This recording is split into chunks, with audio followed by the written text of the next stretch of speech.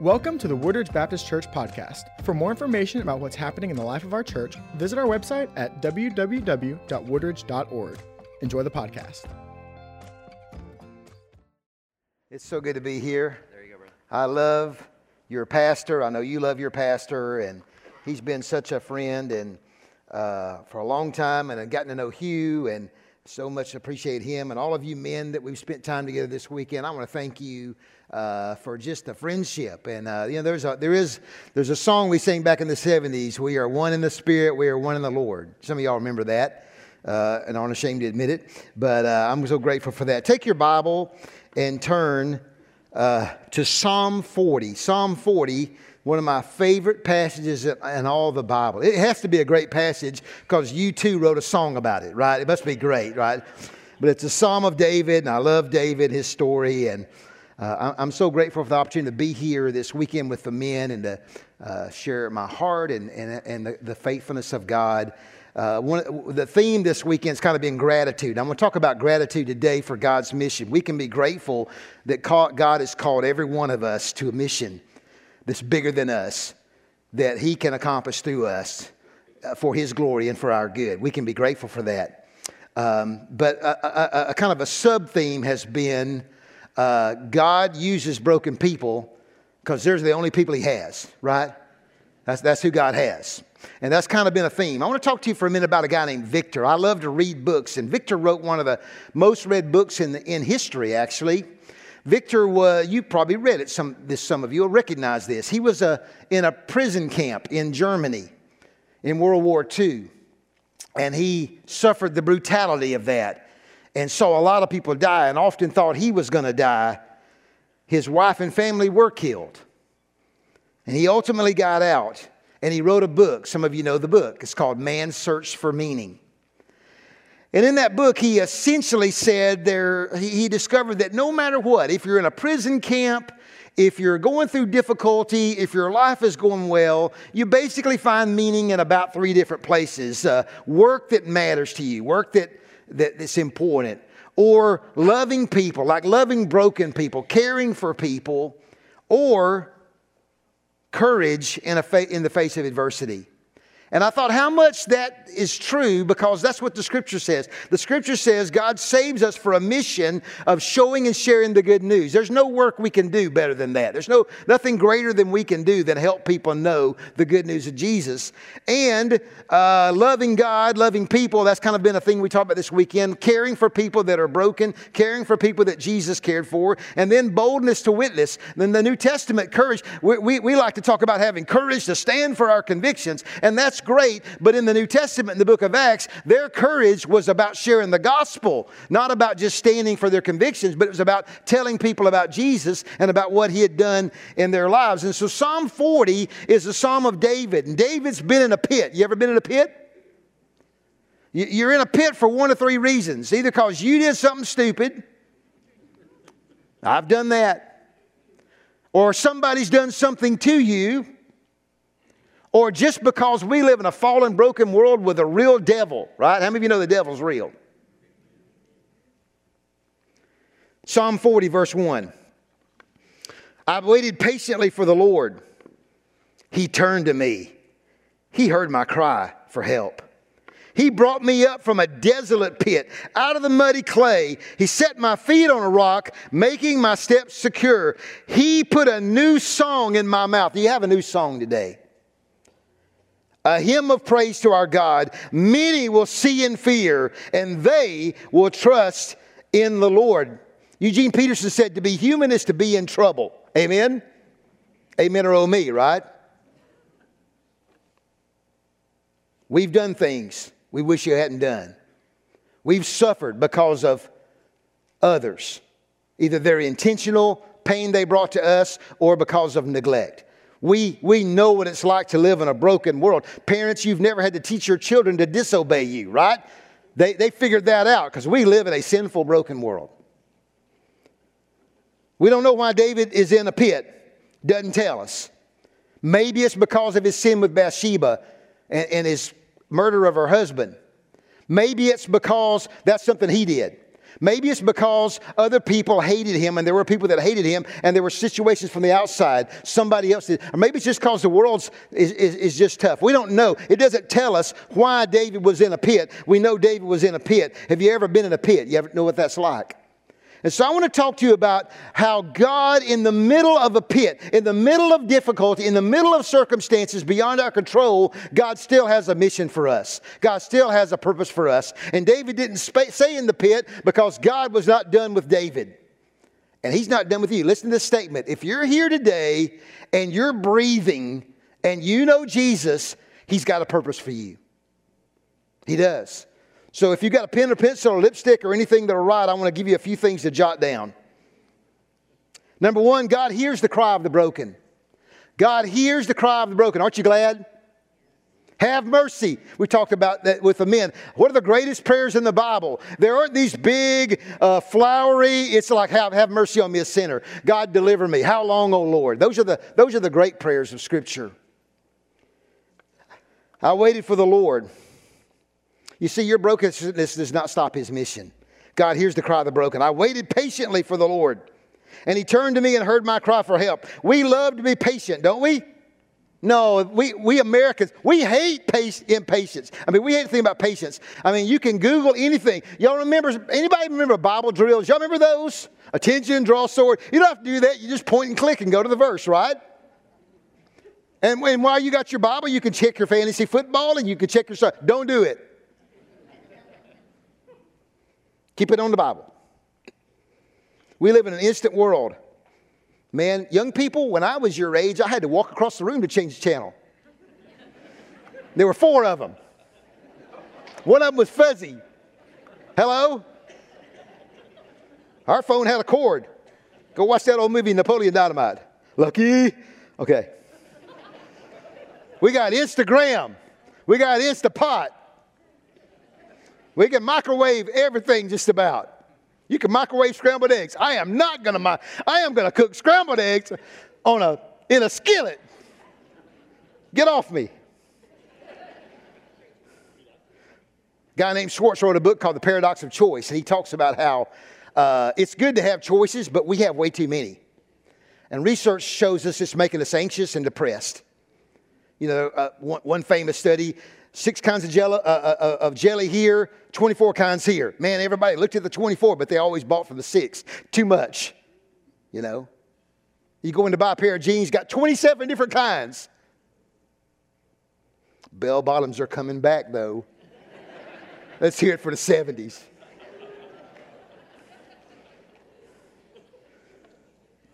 Hey, guys, listen to me. You can't microwave relationships. And you can't point and click your way to godliness. It takes time. It's a slow cooker. It's a Texas brisket. You don't Instapot a brisket. If you do, I don't want to know it.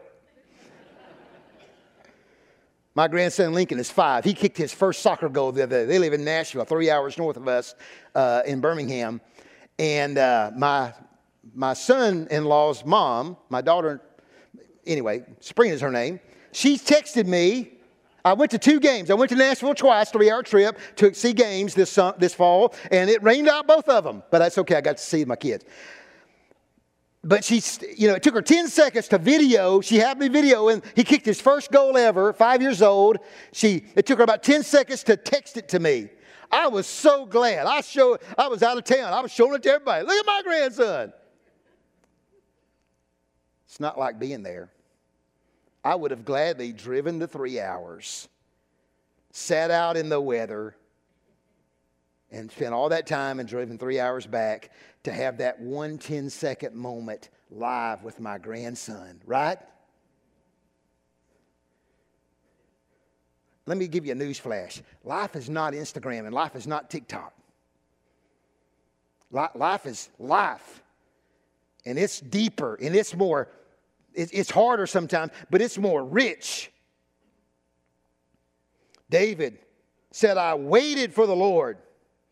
He was waiting on God. He was trusting Him. God's called you to a mission for His glory and for your good and for the good of others. And you say, but I don't know what that is. I can't figure it out. Wait. The Bible often says, watch and wait. We don't like to wait. We don't like to be patient. We want it soon. But God knows what He's doing. He's preparing things for you. Keep praying. Keep looking. And in the meantime, by the way, your mission is to be where your feet are. Sorry for quoting Nick Saban. I apologize. I'm in the wrong place to do it. Anyway. But be where your feet are. That's not a Bible verse, by the way. Anyway, but it's good. Anyway, I'm moving on. You don't remember the pandemic? Y'all remember that? Yeah, we're still in it. My wife, Pam, she's an ICU nurse. She spent 14 months in COVID ICU. It's like a war zone. A lot of nurses have PTSD because of the things they face. Some of you here know what I'm talking about. It's hard. Remember the shortages? I know it's one thing to be out of toilet paper. What do you mean there's no toilet paper? What do you mean only 2 things of Clorox wipes? It's another thing when somebody's in intensive care and you're out of ventilators.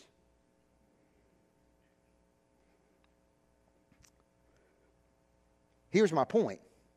Some of us act like there is a shortage of God's grace. It's like, well, there's enough for the people that are really gifted, but not me.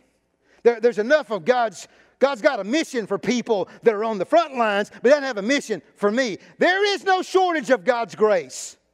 And don't confuse God's delays with a denial. God's delays are not His denial. And God's being silent does not mean He is inactive or He is unaware. David waited on the Lord. Jeremiah was in Jerusalem when it was destroyed by Babylonians at the hand of God. They were His hand of judgment. There's a book in the Bible called Lamentations. I never learned much or knew much about Lamentations, about lament. I've learned a lot about that the last few years. It is a biblical concept. There's a book in the Bible called Lament. I mean, there's a time just not to try and fix stuff, not to try and point and click your way to the next, just to lament before the Lord. Jeremiah said this in chapter 3. He has broken my teeth with gravel. He's trampled me in the dust. I've been deprived of peace. I've forgotten what prosperity is. So I say my splendor is gone and all that I hope from the Lord. I thought I was talking about gratitude, right? It's the Word of God.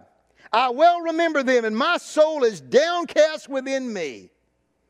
Oh, if we could be honest in the church and really tell each other what our hurts are, what our struggles are.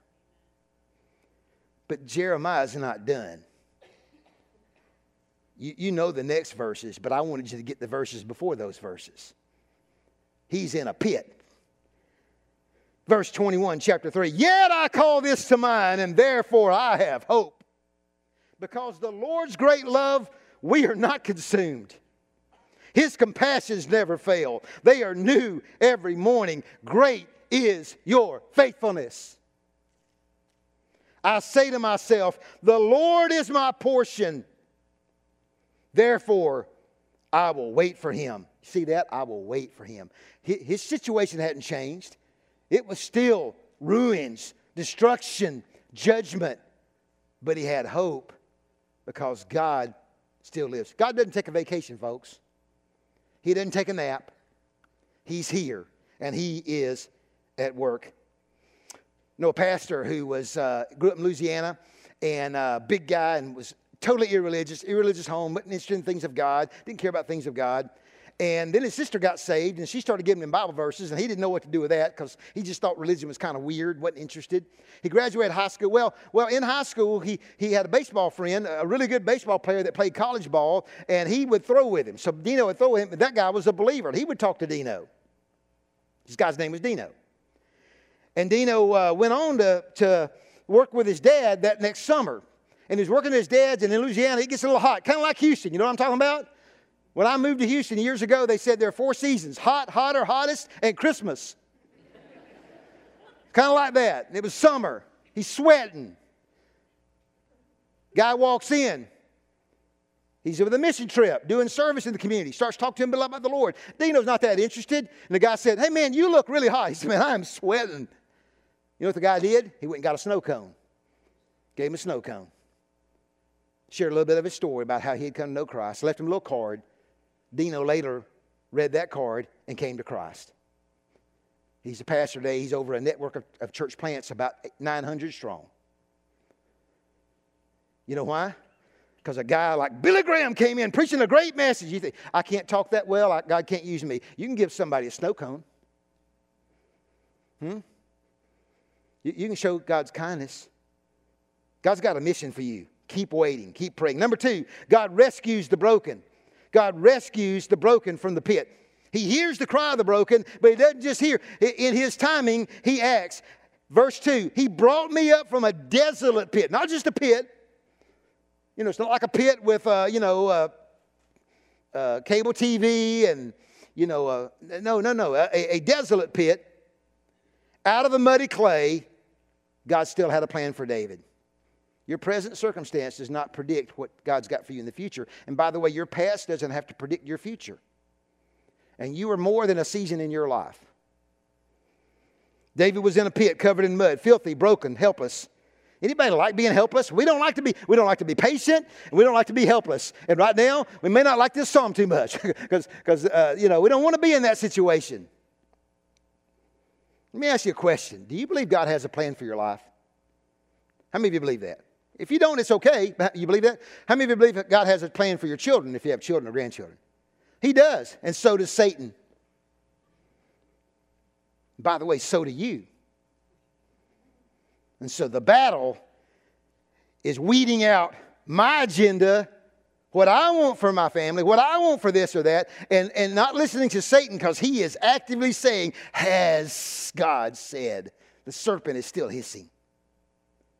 And listening to what God says. And so David waited on the Lord, and he waited for God, and God rescued him. And when we get to the end of ourselves, that is the place where God could really begin to use us. Because some of us are too strong for God. We're too spiritual. We got too much going for us. We've been in church our whole lives, and we know the Bible and all that. Well, God can't use that, but he can use broken people because broken people have to depend on him. And broken people are a lot more likely to give God the glory. Our pastor back in Birmingham, just the other day told us a story about how he grew up in a church, but he wasn't a believer. He was about 15 years old. And the first, what he called an authentic Christian, a Christian who'd obviously really been changed and who talked about his faith, was a guy in his high school named Kevin. And they were in a class together. He got to know Kevin, and Kevin was different. He knew something different about Kevin, and Kevin loved the Lord, and Kevin loved to talk about the Lord. And my pastor never met anybody like that. But he also noticed something else about Kevin as he got to know him well. He walked kind of funny. He kind of walked like this. I know back in the day we tried to walk kind of cool, but he wasn't doing that. He just kind of walked kind of different. And finally one day Chris said, why do you walk like that, Kevin? And he pulled up his pants, and he had prosthetic legs. And he said, what happened? And Kevin said, well, I'll tell you. When I was young, when my big brother and I were little, my dad beat us. One night my dad got brass knuckles, and he was just flailing us. And my big brother had it. He grabbed me, and we got outside the house, and we ran, and we just ran. And there was a railroad station nearby, train tracks, and we saw a railroad going by. And in that part of the town, they didn't pass real fast because they were slowing, or they were speeding up, getting up speed to go to the next place. And we could run. He said, we're going to run. We're going to get sit that open car. We're going to run. Run! And they ran, and they went to jump to get on the train, and his brother was taller than him. He made it. Kevin didn't make it. And his legs went under the train and took his off about the knee. And his brother, of course, jumped off and got help. And at that moment, the authorities discovered the abuse and got him out of that home, and they got into foster care. And now Chris met him, 8-10 years later. And Kevin didn't walk around going, man, my dad beat me and I walk with him. All he saw was a guy who had been changed by the power of the gospel. He had to ask him. So Kevin didn't go back and say, my life is marked by a father who beat me. My life is marked by a tragedy. He said, my life is marked by the God who lifted me up out of the pit. Changed my pastor's life. That testimony. You know that mission's an amazing thing. Sometimes God will take our pain and use it for the good of others. Chuck Colson spent time in prison and started Prison Fellowship. A lady lost a teenager to a drunk driver and started Mothers Against Drunk Driving. What have you been through that maybe could be, for the glory of God, useful to help somebody else in their journey, in their struggle for others? Hurt people hurt people. You know that? If somebody's mean to you, it may not be that they're mean. It may not be that they're mad. It may just be that they're anxious. You don't know what they're going through. You know, there's a little thing going around. I started putting it on the screen, but I forgot it. I'm EDD. But it's got a thing. It's got a line like this long. Some of you have seen it. It says, "This is what you know about my story, and this is my whole story." The greatest thing the church needs today is empathy. Empathy says, before I make any judgment over you and your story, I want to hear your story and get to know you. And let's walk together through this. Healed people help people. One last thing and I'm done. God renews us for His mission. God renews us for His mission. Look at the next verse, or the rest of verse 2. He set my feet on a rock. A rock is solid. Jesus talked about building your house on a rock, not the sand, right? He made my steps secure. David didn't have security in his own, but in God, he had security. He put a new song in my mouth. There's a lot in the Bible about new. Do you know that? I mean, John talks about a new birth. This talks about a new song. Jeremiah talks about a new covenant. Ezekiel talks about a new heart. 2 Corinthians talks about being a new creation. Lamentations talks about new mercies. Revelation tells us God's going to make all things new. He put a new song in my heart, in my mouth. A hymn of praise to our God. Many will see and fear. Notice what he said. He didn't say many will hear. Maybe he wasn't a good singer. I don't know. He said many will see. They will see how God has lifted me out of my brokenness and made something out of me. And they will they will fear. They will show reverence toward God, and they will trust in the Lord. See, these verses are about God. They're not about David. He turned. He heard. He brought me up. He set my feet on a rock. He made my steps secure. He put a new song. The more we focus on us, the worse life is. The more we focus on God and His greatness and His grace, the more grateful we are and the more joy we have. Life's about that simple. Like I said, God uses broken people because that's all He has. Anybody ever heard of, I just heard of this, somebody told me about this, kind of on my journey the last couple of years. A pastor in Alabama told me about a thing called kintsugi. It's Japanese. I'm not even sure I said that right. Anybody know what that is? It's pottery. It's broken pottery that they take and they put it back together.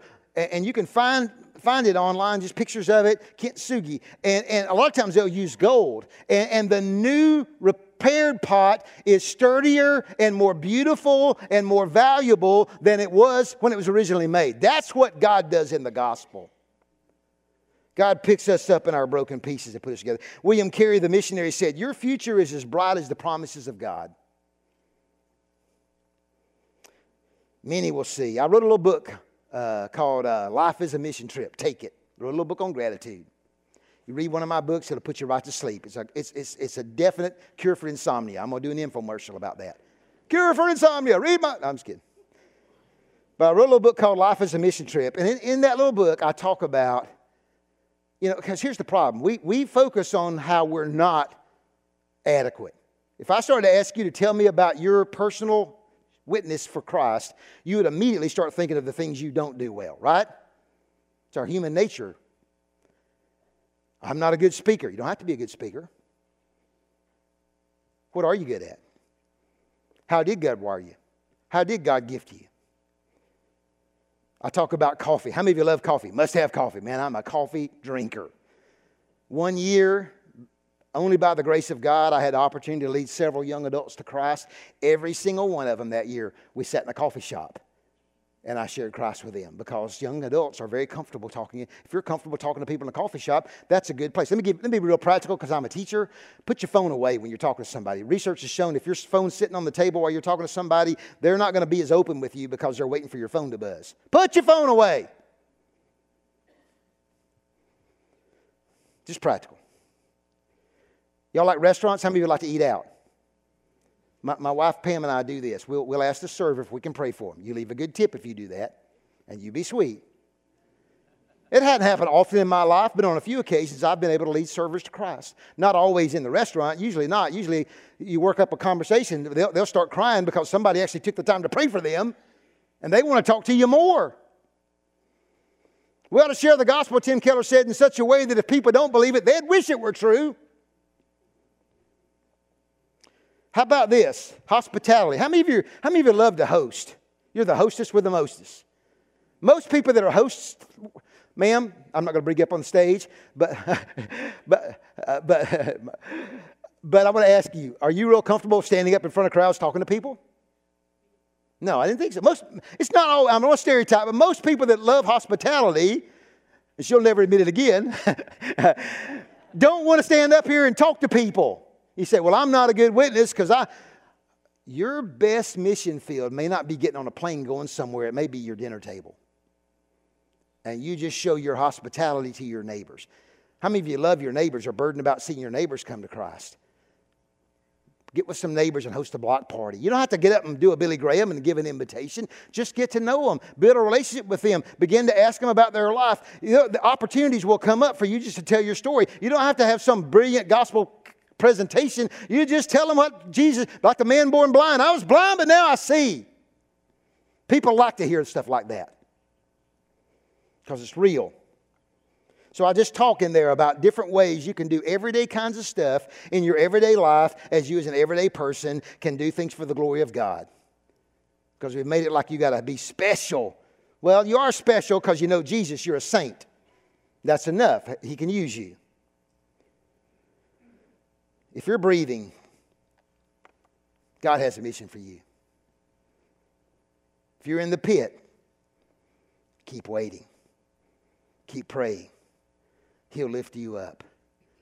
He'll put a new song in your heart. I met a man this morning that this weekend, God put a new song in his heart. You could see it on his face. You could see it on his face. God did something in his life. He told me this. You could see it. Matter of fact, they went out and did some work for folks, put in a fence. He went back later and power washed the whole. You can't help but do things for people when you've been changed by the gospel. Let me tell you this, and I'm done. Talking about hospitality. There was a lady years ago. She was a tenured professor of English at Syracuse University. That's not shabby. She's quite a scholar. Her name is Rosario Butterfield. She's also a lesbian in a committed relationship. This is in the days of the Promise Keepers, and there's something about promise. So her local paper asked her to write something about Promise Keepers. It wasn't very kind. And she got lots of mail. She had 2 stacks. Positive, encouraging from her community, and negative, you're going to burn, kind of from the church community. But then she got a letter from a pastor in the area, and he didn't criticize her. He just asked some questions to kind of understand her story better. And she didn't know what the heck to do with that. It doesn't fit. So she threw it away, and then she pulled it out. Long story, very short. They ended up inviting her, he and his wife, and she agreed to come to dinner with them. They didn't share the gospel with her. They did pray before the meal because that was real life. And they didn't pray, while we're praying, God repent, get this later. But she said his prayer was very vulnerable. He confessed his sins to the Lord. It was very real. And she was intrigued. And he liked to cook, and his wife liked to cook. And she liked to cook. So she started coming over every so often, and they would cook, and they built a relationship. One day she pulled up at their church, and she saw all these, she had all her Her World stickers, and she sat there and watched all these homeschool families, she said, piling out with 27 kids. I told you a billion times not to exaggerate, but that's what she said. Anyway, she's thinking, these people have perfect lives. They don't know anything about the hurt that I go through. And then one day, she went to Sunday school. And in that class, they didn't spend 30 minutes talking about how the Aggies got beat. I just made somebody mad, but I got to before the service is over. She said a young mom began to weep as she shared her heart that she had just had a miscarriage. And the pain and the struggle.